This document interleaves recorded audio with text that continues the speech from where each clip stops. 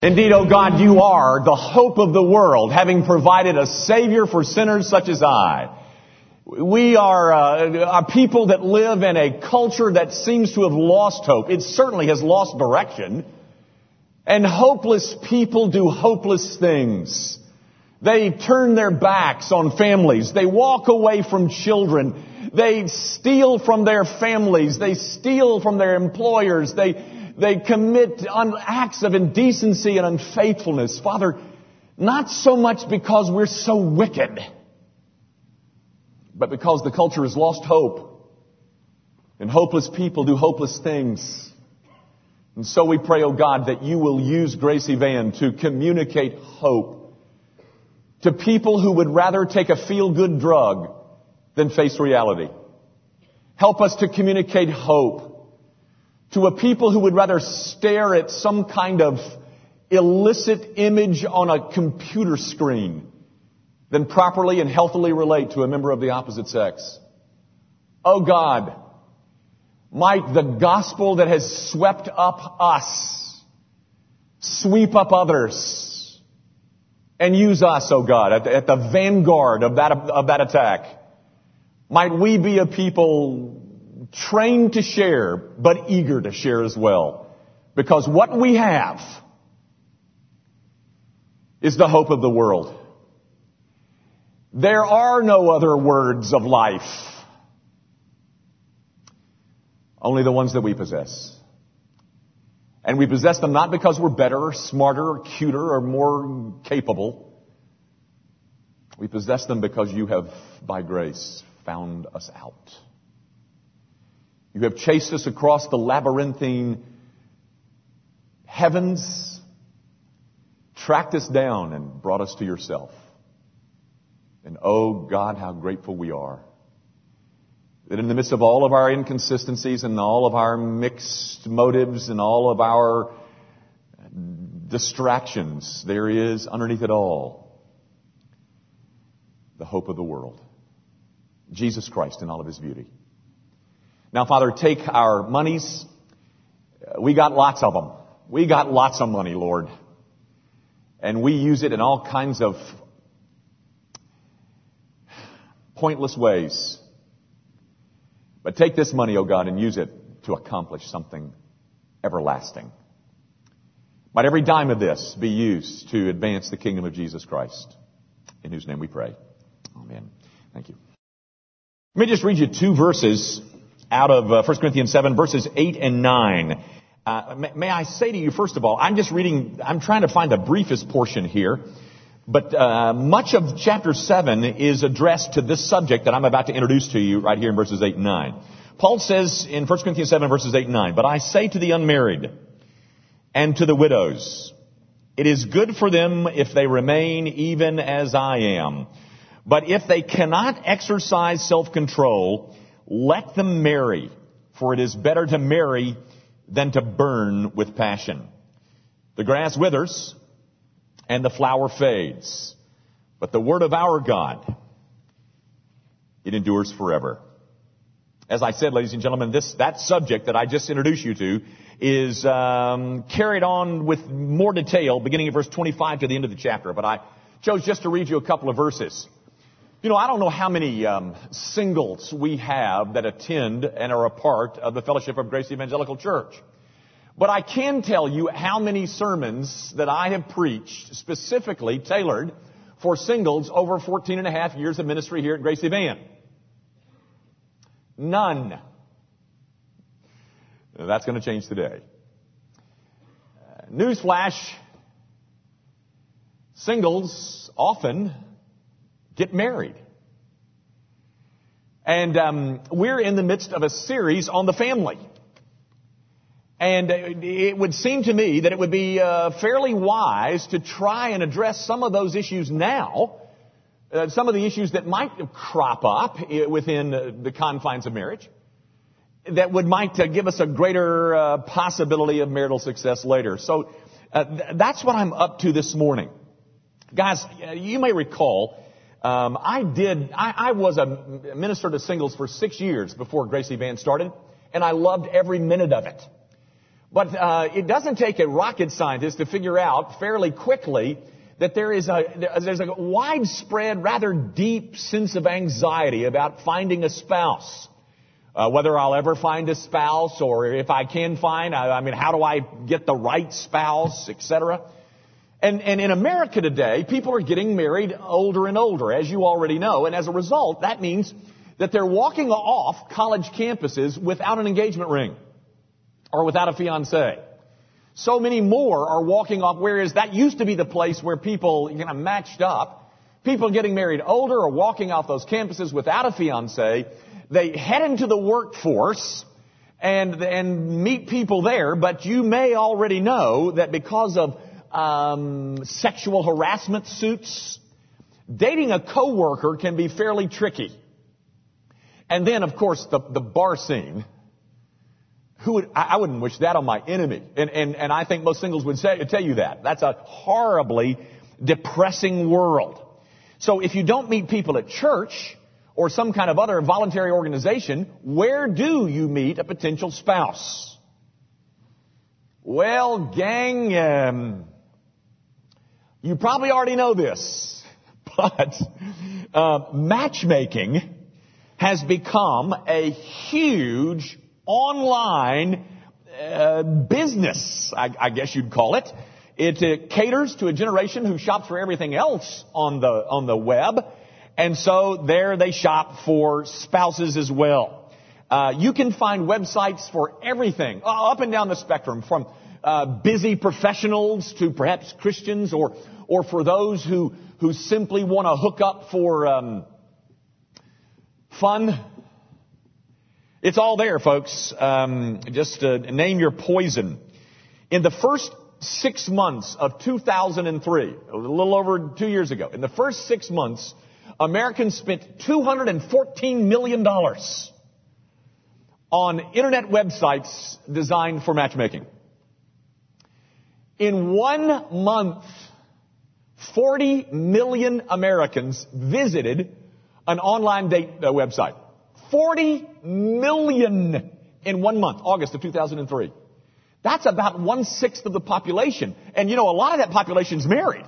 So imagine 40 million people visited online dating websites in 1 month.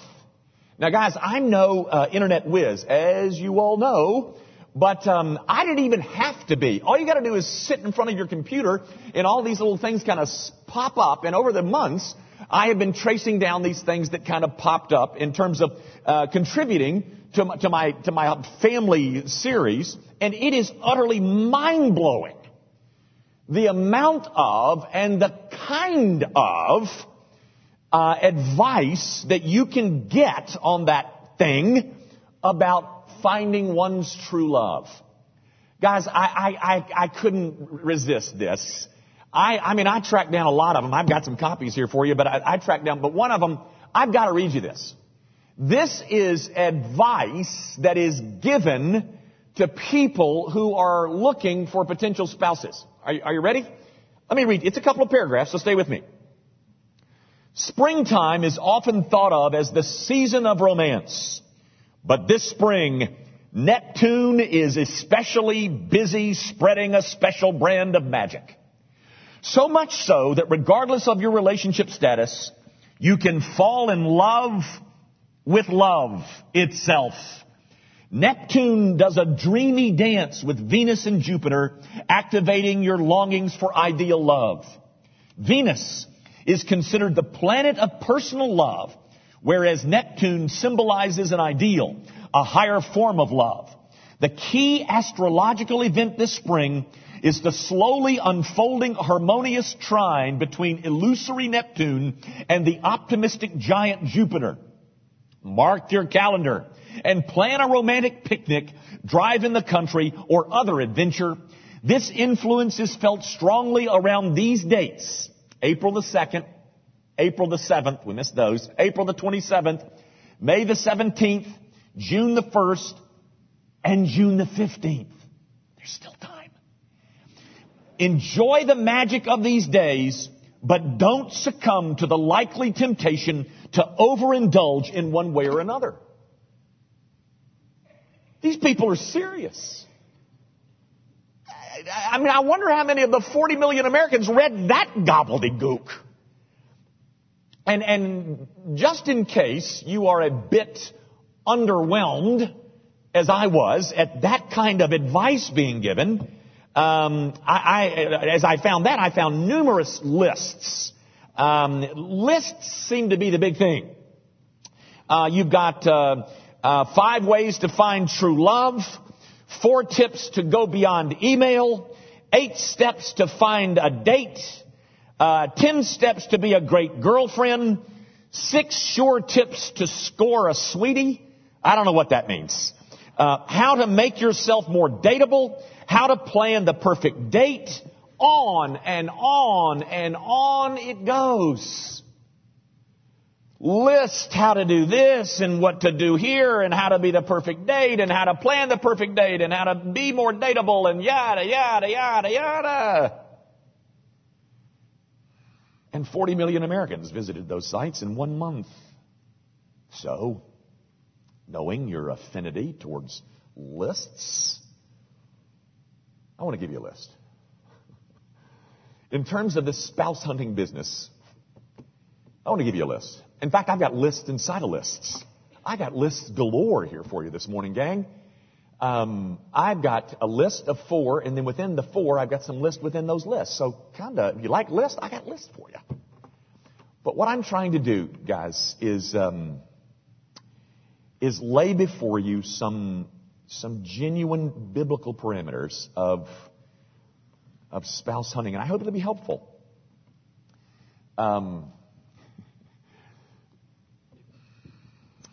I can say this.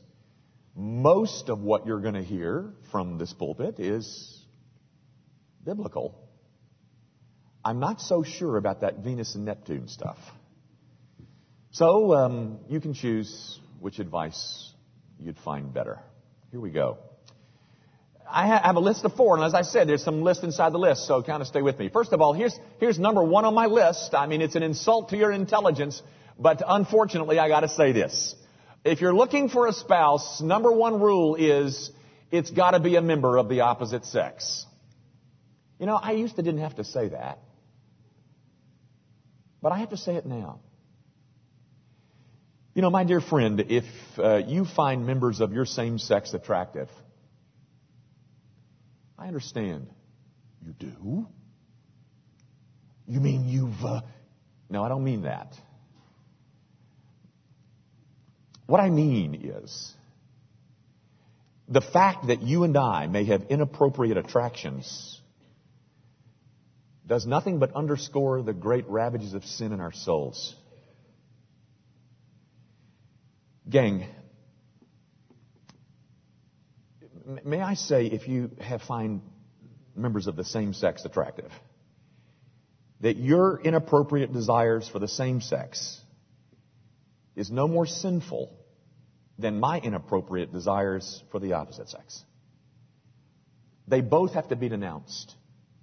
They are both off limits.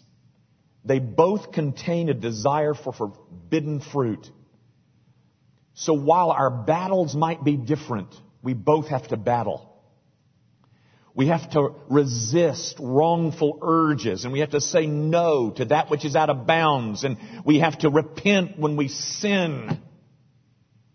But may I say to you, my friend, if the Church of Jesus Christ has made you feel more vile because that's your sin,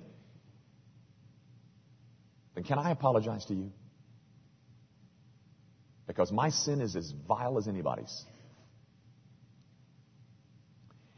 But I think you understand why we got to start out like that. Folks, I don't care what your culture's telling you.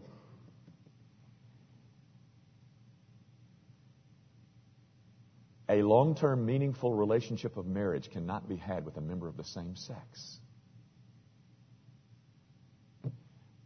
But also, don't let the Christian church tell you that because that's your drift, you're more vile than us other sinners. You're not. We both got a battle. We got a battle on our hands, but keep this in store.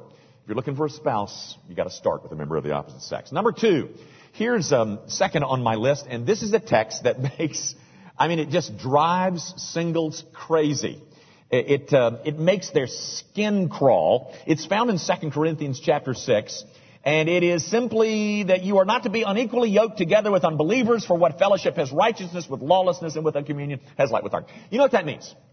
Simply that if you're a Christian single, you have no permission to date anything but, let me back up. You have no permission to marry anything but another Christian. Okay, Jimmy, have you seen those Christians lately? They're weird. Well, that may be so, guys, but we have a clear... I know God is just out to make me miserable, isn't He? Do you know how much you have shrunk the potential audience, Jimmy? I didn't do it, guys. I'm saying that you have a clear command out of the Scriptures God has given to you that you have no permission whatsoever to ever marry outside of the faith. Now, do you think He gave us that instruction because He hates us or hates you? Gang, God has given all of His instructions because He knows that to violate them is to sacrifice our own well-being. Guys, He knows that couples who have a different set of values simply can't make it. Now, couples with a different set of interests can make it, but not values. Different interests, you can make it. Different values, you can't make it. And a commitment to Jesus Christ, or the lack of same, is a value, perhaps the greatest of values. And so you got different commitments to Jesus Christ, or one has it, one doesn't. You can't make it, guys. Now, let me soften the blow just a bit. Can I go out with a non-Christian? Yes. Dating is not being bound together. But as soon as I discover that I'm in the car with a not yet converted person, that night should be brought to a polite, respectful, early end. Oh, but Jimmy, she's so cute and I'm so tired of spending Friday nights alone. I know. But that's not enough to help me invalidate a clear piece of instruction from this book, nor is it enough for you to invalidate it. But he treats me like such a lady. My dear, have you not learned that hormone-driven men will say anything? Clear instruction, my friends. You can't get around it. There's no bartering it away. It is simply this. I am mandated to marry only within the faith. Here's my third instruction on my list. Date. And you know, I know that there is a certain percentage of the Christian community that doesn't agree with me. This gentleman, for instance. In fact, I don't know whether you noticed the title of my sermon, but I got my title of my sermon from this book. I mean, the title of this book is I Kiss Dating Goodbye. The title of my sermon is I Kiss Dating on the Mouth. Because, folks, I am opposed to what is contained in here. Not all of it. But guys, I even understand that the author of this book has changed his tune. He wrote another book when he met a girl that he started dating. But, in fact, the title of the book is Boy Meets Girl. But, guys, the argument that is put forth in some circles in the Christian community is this. You'll never find dating mentioned in the Bible. Well, that's true. But you will also not find puberty mentioned, or teenagers mentioned, or even the Trinity by that title, or you'll never find anything instructing us to allow women to participate in the Lord's Supper. And I believe in all four of those things. Gang, the argument goes on that dating is so inappropriate because sexual sin is inevitable. Really? Inevitable. Then tell me, who would you blame if sexual sin occurs in a dating relationship? The institution? I'm sure it is an enormous battle that goes on within the dating confines, but gang, you don't have to sin. The argument goes on, you're giving something to someone other than your future spouse. What? Like what? If you sin sexually, you probably gave something that didn't belong to that person. But if you avoid that, tell me, what are you giving them? Don't be silly. Gang, here's my argument in favor of. Dating is the only institution that I know of that allows you an opportunity to discover. Folks, if you're going to tie the knot with somebody, I think you will probably agree that it would be good to know with whom you're tying the knot. How are you going to do that in a herd? In a mob? Dating in group or moving with groups? Guys, do you remember one of the few original things that I've ever done in my life? My famous definition of love. It is, love is the value that I place on another individual, that it makes me willing to come up with whatever sacrifice necessary to maintain the relationship. I thought of that. That's my own thing. I kind of like it. But notice, love is the value.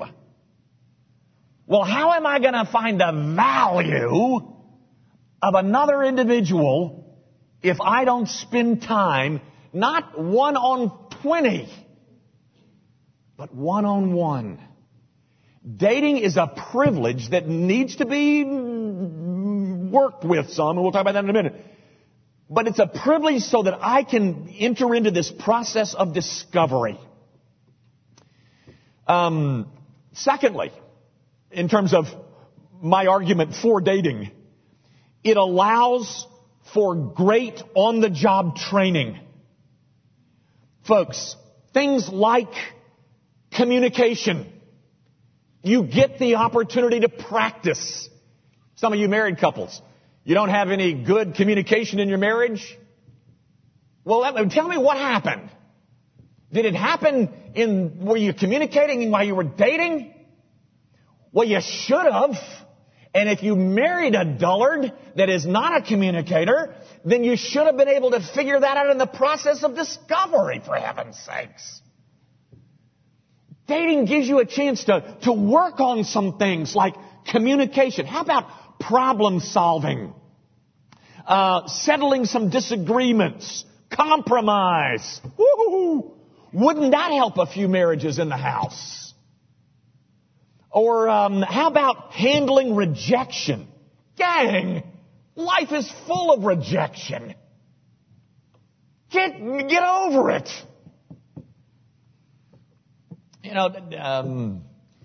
In dating, you can practice making promises and keeping them.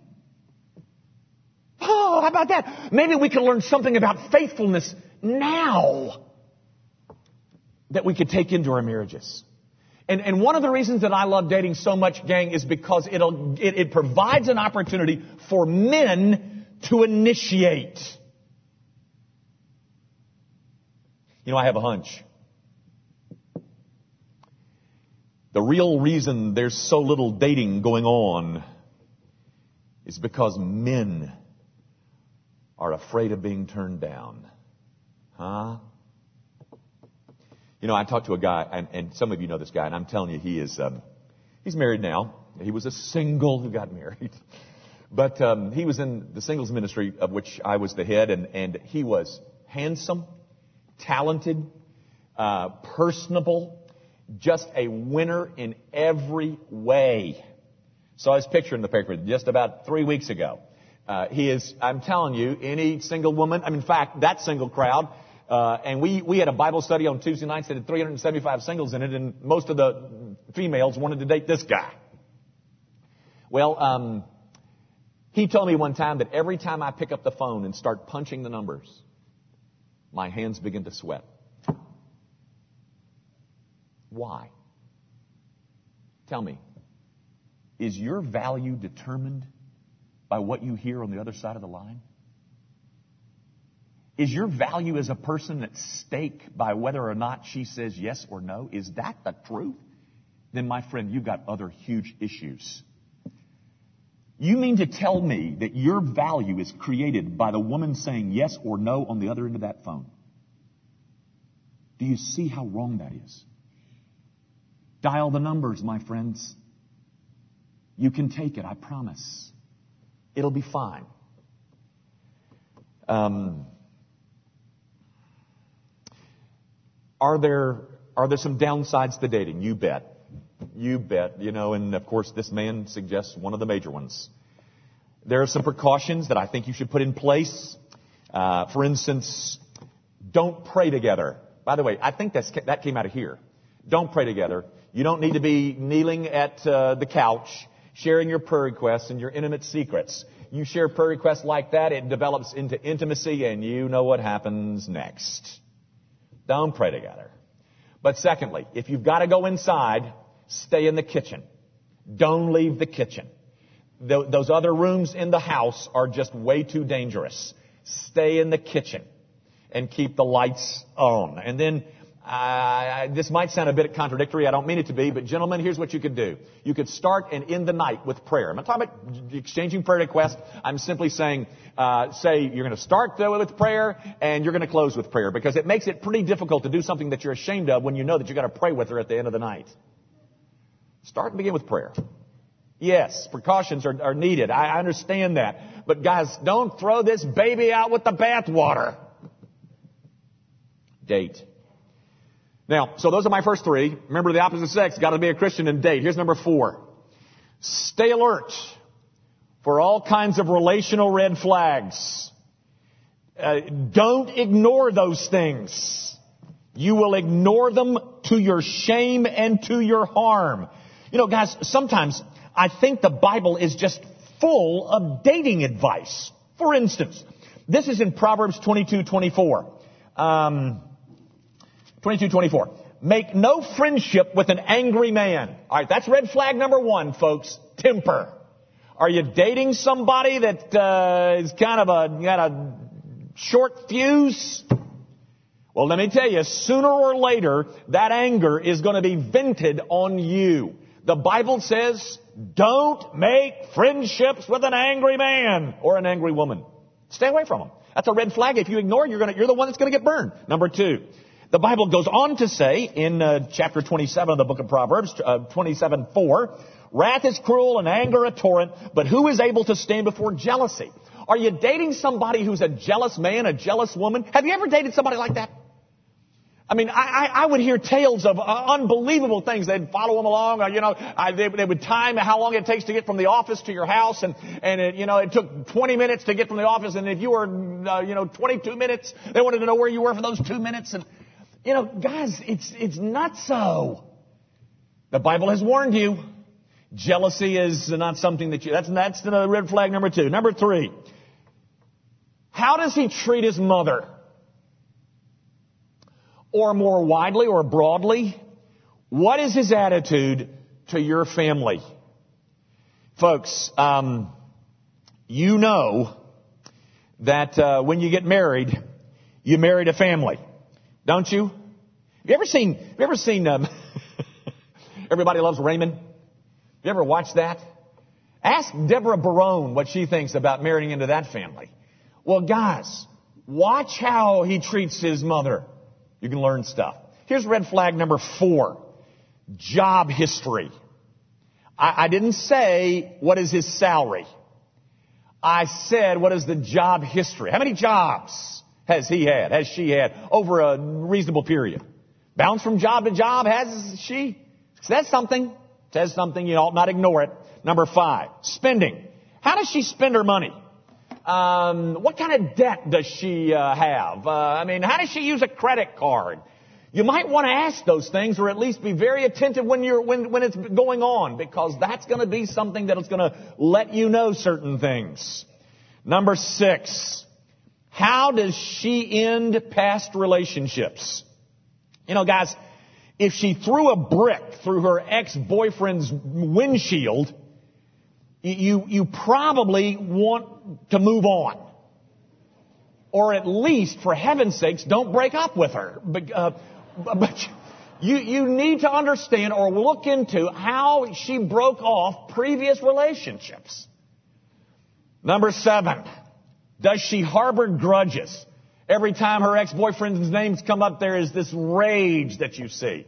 How does she handle offense? Does she know how to forgive? Does he know how to forgive?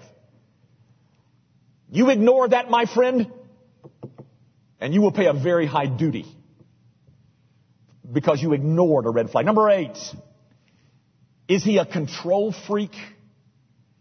You know, ladies, you're looking for a wedding ring, not handcuffs. You're trying to build a home, not a jail. Are you allowed freedom? If you're not,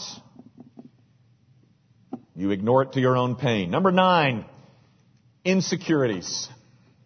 You know, all of us are insecure. We're insecure in a matter of degrees, all of us. You know, it's just either on the spectrum, but there is a place, a point at which you go, beyond which you go, that will make things really miserable. This person is so needy that they suck the life out of you, and it's still not enough. Gang, you've got to get your mind around, all of us, that our value is in Christ. Our worth is found there. The only way I know to get over any insecurities is to race back to that value, that truth. I am valuable because I'm a son of the living God. Let me change metaphors on you. Let me do it like this. Maybe you can see the illustration. This church does not need me to survive. That is, if you ever thought that. It does not need me to survive. But here's the point. I don't need this church to survive either. My worth is not to be found in the fact that I'm a pastor of this church. And your worth is not to be found in the fact that you're related to whomever. Get beyond it. Race to Christ. Find your refuge there.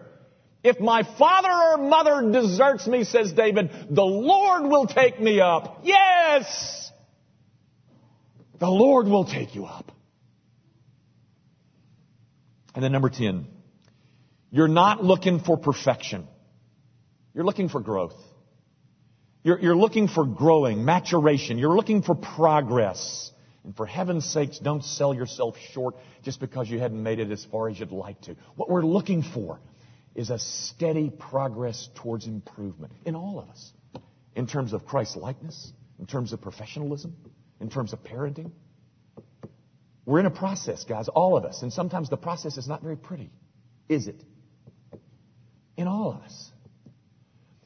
But forget I had a man one time tell me that he couldn't date a girl because she had too much hair on her arms.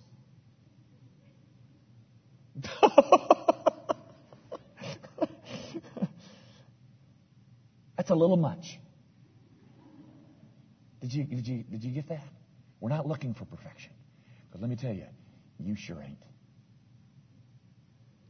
You're no one mixed blessing. And neither am I. We're just looking for a commitment to progress. Now, I got one more list for you and I'm finished. It's a short one. It only has 2 items on it. But I want to call this the rest of the story list. Number 1. The Apostle Paul was a satisfied single. Folks, I read recently a story about a missionary. Her name is Gladys Aylward. And she, before she went to the mission field, was a London parlor maid, which I don't even know what that is. But she went to China, a war-ravaged China, and became a legend. She fell in love with a British colonel by the name of Lennon. And they both wanted to get married, but she, Gladys, said no. The war's got to be fought and won first. And as a result of her saying no, they never married. Now tell me, how do you react to that? If that decision on the part of this woman, if you find that absolutely unthinkable, if you find that absolutely irrational, then I want to tell you something. You probably have an idol called marriage. Gang, what Gladys Aylward did was exactly what Paul had in mind in 1 Corinthians 7. It's exactly what Paul is teaching in 1 Corinthians 7. Go read it. It's also what Jesus Christ was teaching when he said, take up your cross, deny yourself, and follow me daily. Because, my friends, listen to me. Happiness, your best, is not going to be found in marriage. I promise you that. On the authority of the Word of God, seek ye first the kingdom of God and His righteousness, and all these things shall be added unto you. You seek that kingdom. That's where it's found. And here's the other half of the list. I know you may not feel this, but your real need is not for a spouse. Your real need is for Jesus Christ. Marriage won't save you. Christ's death and resurrection will.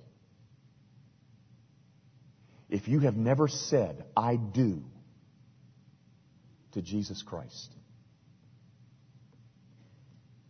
do it now. Our Father, I do pray that you will use these vain babblings of mine to try and instruct folks that are very dear to me and this congregation, very dear to the family of God. And I pray that you will use it to instruct the rest of us who are married, that perhaps some of our difficulties are found in the fact that we ignored clear instructions from the Scriptures and we ignored things that were glaring weaknesses. But Father, now, grant us grace to move beyond those things. Lord, give us grace as you promise that the days that were eaten by the locusts can be replaced. Oh God, replace some of the days in our marriage that the locusts ate up. Give us a new sense of hope, a new sense of direction as married people, as we seek to become all that you would have us be for your kingdom's sake. And in Jesus' name we pray. Amen.